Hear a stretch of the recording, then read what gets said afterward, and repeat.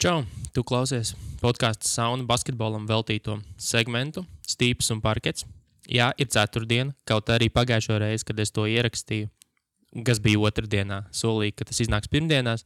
Tomēr šķiet, ka dabīgajā hierarhijā, kāda te veidojas šobrīd Sauna podkāstu ietvaros, šķiet, ka turpmākais laiks, kad izdošu šo epizodu, būs ceturtdienas, kas neko nemaina saturā un būtībā, tā kā patīkam klausīšanos. Šorīt aprunāsim tādas lietas. Pirmkārt, konferenču fināls starp Bostonu un Cleveland, Houston Warriors, nedaudz par Michaelu Jordanu, nedaudz par draftu loteriju un potenciālo pirmo piku, un nedaudz par sociālo tīklu marazmu, kas šobrīd notiek NBA. Es domāju, ka sākam ar Bostonu, kur jau senāk bija noslēgušās pirmās divas spēles. Rezultāts sērijā diezgan paredzams, manuprāt. 2-0 Bostonas labā, jo es jau visu šos playoffs klātzinu, ka Bostona ir laba. Un Bostona man atgādina šogad 2013-14. gada Spurs patiesībā, kad visa komanda ir disciplinēta, paļaujās uz visiem saviem spēlētājiem, spēlē kā komanda un cīnās against all odds. Lai gan tā gada San Antonijos bija tiešām uzskatīta par nepārprotamiem favorītiem. Un kas svarīgi, komanda paļaujās uz labu aizsardzību. Jo, ja bija bažas pirms tam par to, ka Bostonas uzbrukums varētu nebūt gana spēcīgs, lai sacenstos ar Clevelandas, kur vēl ar Warriors vai Rockets uzbrukumu, tad viņa aizsardzība ir bijusi elitārā līmenī. Un pirmajās divās spēlēs viņa aizsardzības reitings ir 93 punkti uz 100 pretinieku iespējām, kas ir ļoti zems rādītājs, un tas liecina tikai par to labāko aizsardzībā.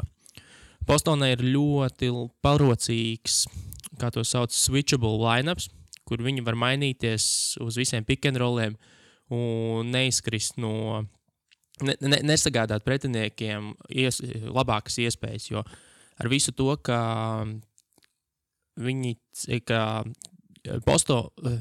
Clevelanda centās atrast parocīgus matchupus gan priekš Lebrona, gan priekš Kevina Lava, un dažreiz uzmainot uz vienu no šiem spēlētājiem Terry Rozieru, Bostonai Brett Stevens bija izdomājis vairākus veidus, kā ar šo cīnīties. Tie bija gan double teami, gan ļoti interesanta spēle, ko viņi veica, kad pie mismatcha, kamēr bumbu perimetra spēlētājs iedod spēlētājiem postā, kamēr bumba lido, Bostonas spēlētāji reāli paspēja apmainīties ar saviem sedzamajiem un tādējādi novērs draudošās briesmas. Nevarētu teikt, ka uzbrukums Bostonai ir slikts, jo arī tas šobrīd divās spēlēs ir 112,8 punkti uz 100 iespējām. Un kas ir ļoti svarīgi, ka visa komanda nes savu pievedumu spēlē, jo Bostonā šobrīd šajā sērijā 6 spēlētāji vidēji spēlē met virs 10 punktiem. Viņi labi un precīzi dalās ar bumbu. Ir 3 piespēles pret vienu kļūdu. Un, protams, jāizcer Jaylen Browns, kurš 20 šobrīd sērijā vidēji met 23 punktus.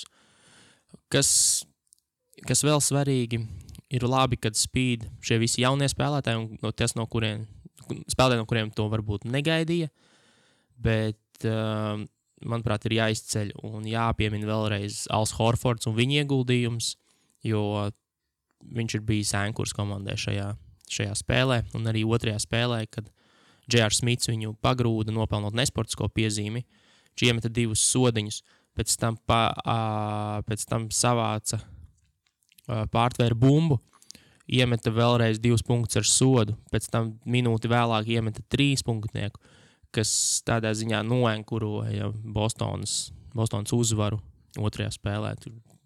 Viņš principā ar šīm 3 epizodēm panāca lūzumu punktu, kad Cleveland vienkārši padevās. Un, ja mēs skatāmies uz Clevelandu, tad tur ir skaidrs, ka bez Lebrona nekas nenotiek. Ja Lebronam ir jāmet puse no komandas punktiem, un visi pārējie, tikmēr Jeffs Greens, Rodnijs Hoods, J.R. Smits nedara praktiski neko un principā mūrē mājas, tad tur neko daudz nevar gribēt no tās komandas. Jā, Kevins Lavs kaut ko parāda, bet šoreiz izskatās, ka tas komandas efforts no Bostonas nekādā mērā nespēja padoties vienam Lebrona spiedienam. Jo ar visu to, ka Lebrons iemet 42 punktus savās 10 ribīšus un atdod 12 piespēles, un arī tad neuzvar spēli. Tas par kaut ko liecina. Kaut gan bija interesanta statistika, ka Lebronam playoffos spēlēs, kurās viņš savāc 40 punktu triple-double, tas rekords uzvaru zaudējumu ir 1-2, tātad viņš vienalga vairāk spēles ir zaudējis, un dažreiz, kā saka, nepietiek, ka tu vari izdarīt visu. Clevelandai ir ļoti bēdīga situācija no trīspunktniekiem, kur viņi met 24% sērijā. Tā nevar uzvarēt basketbola spēles, īpaši playoffos. Un kas trakākais, izstāsta, ka Clevelandā vairs nav īsta opcija.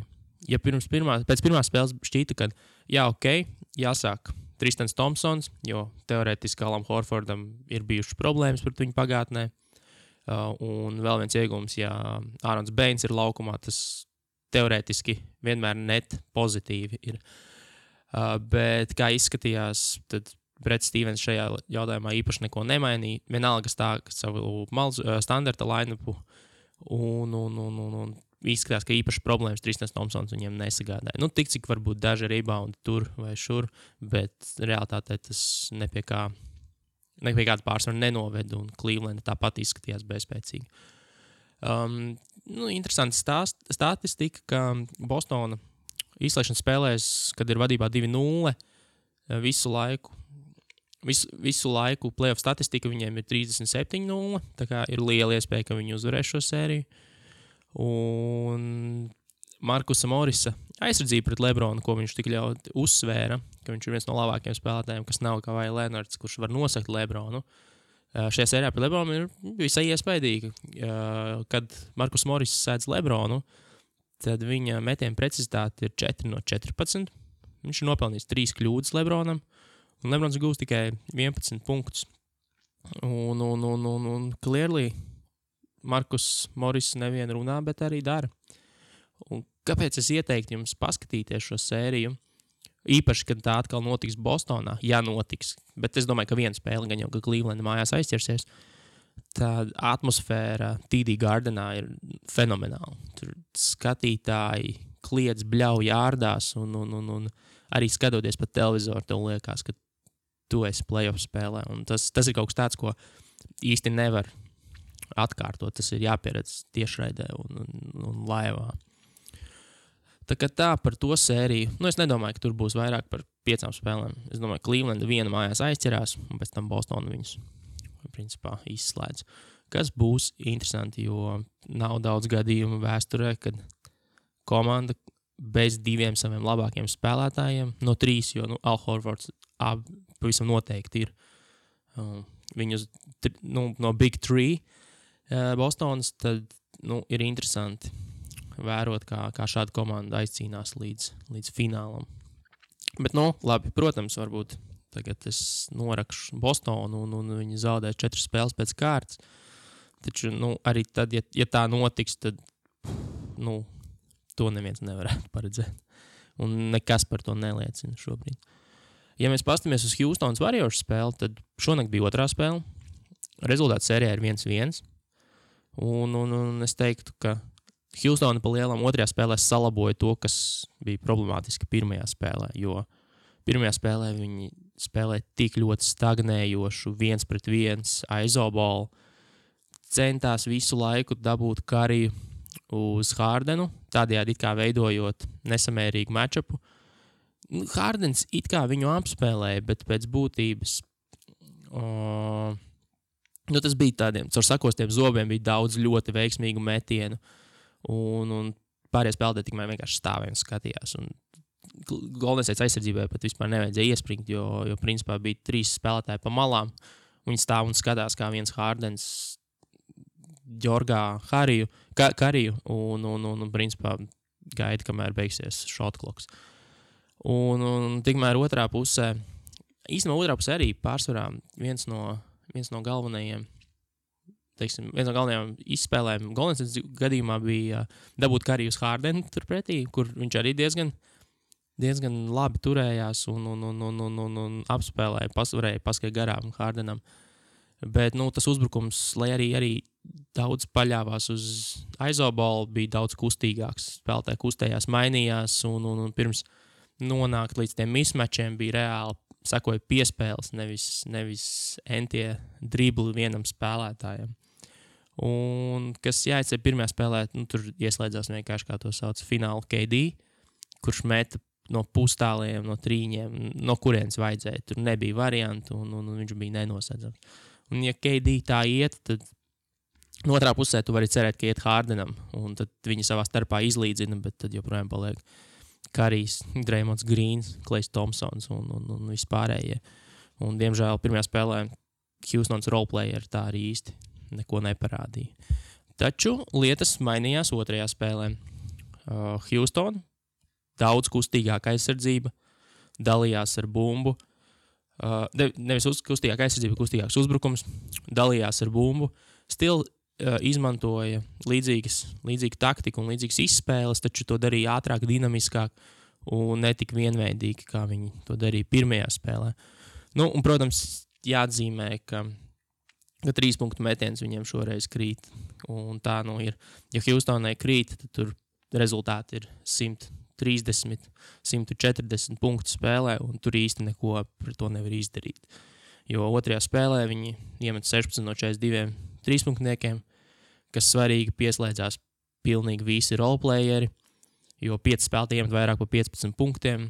PJs Tuckers iemeta 22 punktus ar 83% precizitāti no 3 punktu līnijas. Trevors arī iemeta 19, Chris Pauls 16, Eriks Gordons arī 66% precizitāti no 3 punktu līnijas, kas bija 6 trīspunktnieki. Un arī aizsardzībā viņi daudz mazāk pa galvu, pa kaklu centās mainīties uz Golden State's pick and rolliem, nenostādot sevi kaut kādās absurdās pozīcijās, ko viņi darīja pirmajā spēlē daudz. Un jā, šī otrā spēle bija tipiska Houstons spēle, bija interesanti, bet kā es to esmu vienmēr teicis, mani nepārliecina. Man šis basketbola veids nepārliecina, jo viņš ir tik ļoti atkarīgs no, principā, pāris procentu punktiem, kā tev krīt vai nekrīt trīspunktnieks. Redzēsim. Katrā ziņā bija ļoti pozitīvs iezīmes uzbrukumā. Houston tiešām bija kustīgāka, labāk dalījās ar bumbu, labāk nolasīja situācijas, neforsoja kaut kādas nevajadzīgas mismatchus un meta lights out, principā. Un ko es minēju, kad X-faktors noteikti būs, kā spēlēs Ārons Gordons, Eriks Gordons. Un ja viņš spēlē tā, kā viņš spēlē šajā spēlē, tad Houstonai ir kaut kādas izredzes. Līdz ko viens no tiem viņu roleplayeriem un benchgājiem pazūd, tā tur ir grūti, jo viens Hardens ar visu to, ka viņš piemet pār pa 40 punktiem. Pirmajā spēlē tur nevar uzvarēt, ja pretī tev ir Durants. Viena interesanta statistika, ko gribēju pieminēt no pirmās spēles, ka kopējais driblu skaits Jamesam Hardenam vienam pašam pirmajā spēlē bija 550, kamēr Karijam, Durantam un Klejam Thompsonam kopā bija 549. Tas, principā, liecina visu par to, kāda bija pirmā spēle. Šajā sērijā rezultāts, es teiktu, ka varētu būt 4-2 maksimums, jo man tiešām nepārliecina Houstona. Es domāju, ka Golden State paņem abas spēles mājās. Houstona tad varbūt vienu vēl paņem nākamajā mājas spēlē, bet tas visticamāk būs arī viss. Es teiktu, ka 4-2 beigsies šī sērija. Taču, tas nenozīmē, ka to būs mazāk interesanti skatīties, jo visnotaļ interesanti un aizraujoša sērija, ko visi jau diezgan sen gaidīja, lai tā kā pārbaudītu, kā tad ir, vai tā Houstona, ko teica, kad ir radīta, lai pieveiktu Warriors, tiešām to var izdarīt. Tagad dažas interesantas lietas, kas vēl parādījušās pie apvāršņa. Pirmkārt, Netflix ir paziņojis, ka izdos dokumentālo filmu par Michaelu Jordanu 2019. gadā. Būs 10 sērijas, kas būs, roughly 10 stundas. Un man, protams, es neesmu baigies MJ fans, bet, protams, ka es spēju novērtēt labu basketbola dokumentālo filmu un gaidu to ar nepacietību. Tiem, kas vēl interesējas par Michaelu Jordanu un tādas varbūt nestandarta lietas nav skatījušies, tad es ļoti iesaku, ir viens podcasts, saucās What Really Happened, ko veido Andrew Jenkins, kurš ir dokumentālo filmu autors un žurnālists. Viņam ir epizode, kas saucās No Thank You, Sam, kas ir par Michaelu Jordanu un periodu, kad viņš aizgāja no līgas. Kāpēc viņš aizgāja? Kāds ir īstais iemesls? Tur par viņa tēva nāvi, par viņa gamblinga problēmām, respektīvi par visu to stāstu, jo tas bija diezgan kontroversiāli un tur virmoja dažādas sazvērstības teorijas. Tā kā viņš mēģina šķetināt un skatīties, kas tad īstenībā notika. Ļoti iesaku. Un tad vēl, ko īsti MJ fani no šeit ir lasījuši, bet varbūt tie, kas ir tādi casual fani un gribētu kaut ko paskatīties, iesaku grāmatu Jordan Rules, kas ir ļoti labs ieskats aizkulisēs par to, kāds Michaels bija patiesībā treniņos, pret komandas biedriem, pret saviem līdzcilvēkiem un kā bija spēlēt kopā ar Michaelu Jordanu. Tiešām šo iesaku apskatīt, ja interesē basketbols. Mazliet pieķersimies arī draftam, jo vakardien bija izloze, un pirmie 3 pīki šogad sadalās Phoenix Suns, Sacramento Kings un Atlanta Hawks dabū 3. Kas interesanti, cilvēki jau komentēja, ka piepildījās Game of Thrones, Game of Zones, tā kā NBA spin-offa pareģojums, ka Suns un Kings apvienosies un tā kā dominēs un iegūs labākos asetus, kas arī savā ziņā notika. Un tagad ir jautājums, ko tad Phoenixai ņemt ar 1. numuru? Jo kopējais konsensus ir, ka, Aitons tomēr ir 1. pīks, objektīvi, ja mēs nevērtējam komandas vajadzības. Taču šobrīd pie apvāršņa tieši arī Phoenix gadījumā parādās Luka Dončičs, kurš daudz viņam prognozēja 1. piku arī bez Phoenix involvement, bet šobrīd veidojas interesanta situācija. Pirmkārt, Phoenix trenēs Igors Kokoškovs, kurš kopā ar Dončiču Slovenijas izlasi aizveda līdz Eiropas čempionāta titulam. Tas jau ir interesants aspekts. Un kāpēc visticamāk Luka Dončiču izvēlēsies Phoenix Suns ir, jo viņam Peytonam šogad beidzas līgums, viņš ir free agents nākamajā sezonā, un tīri objektīvi viņam visticamāk vajadzēs maksāt lielāku naudu nekā tas ir tagad. Tas viņam beidzās rookie deal kontrakts ar 3 miljoniem gadā. Un es domāju, ka viņi tīri labi viņu var aizpildīt ar Luku Dončiču, kas teorētiski var būt nākotnes stūrakmenis, jo, skaidrs, ka Elfrīds Peytons nebūs spēlētājs, ap kuru būvēt frančīzi, tā kā Luka Dončičs gan tāds var būt.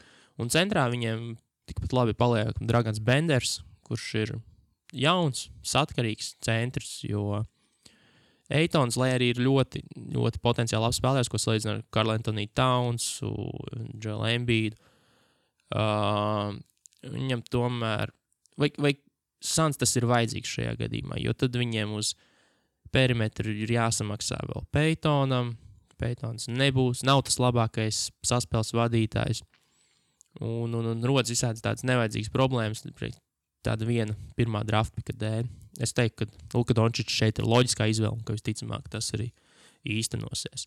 Un noslēgumā es gribēju pieminēt mazliet par tāds humoram, par sociālajiem tīkliem, ka pēdējā laikā parādās ziņas, kur sākumā Kents Bazemores izdzēš visas bildes, kas viņam ir ar Atlantas Hawks Instagramā, kas jau rada, protams, žurnālistu vidū rada uzreiz konspirāciju teorijas. Pavisam nesen Demarcus Cousins atsakojas Pelikāniem Instagramā. Viņš gan to saka, viņš vienkārši beidzot ir pieaudzis, bet protams, kad žurnālisti nepalīdz garām iespēju sataisīt kontroversiju un pabaumot par to, ko tad tas nozīmē. Tā kā tā, es teiktu, ka šodienai tas arī viss, vairāk jūs neaizkavēšu, skatāmies basketbolu un gaidām nākamās podcastu sauna epizodu. Viens ieraksts jau pavisam drīz šovakar, izlaišana droši vien būs rītdien, un es paredzu, ka būs diezgan izklaidējoši. Kā jau es teicu, sekojiet podkastam, skatieties basketbolu un tiekamies nākamajā reizē. Čau!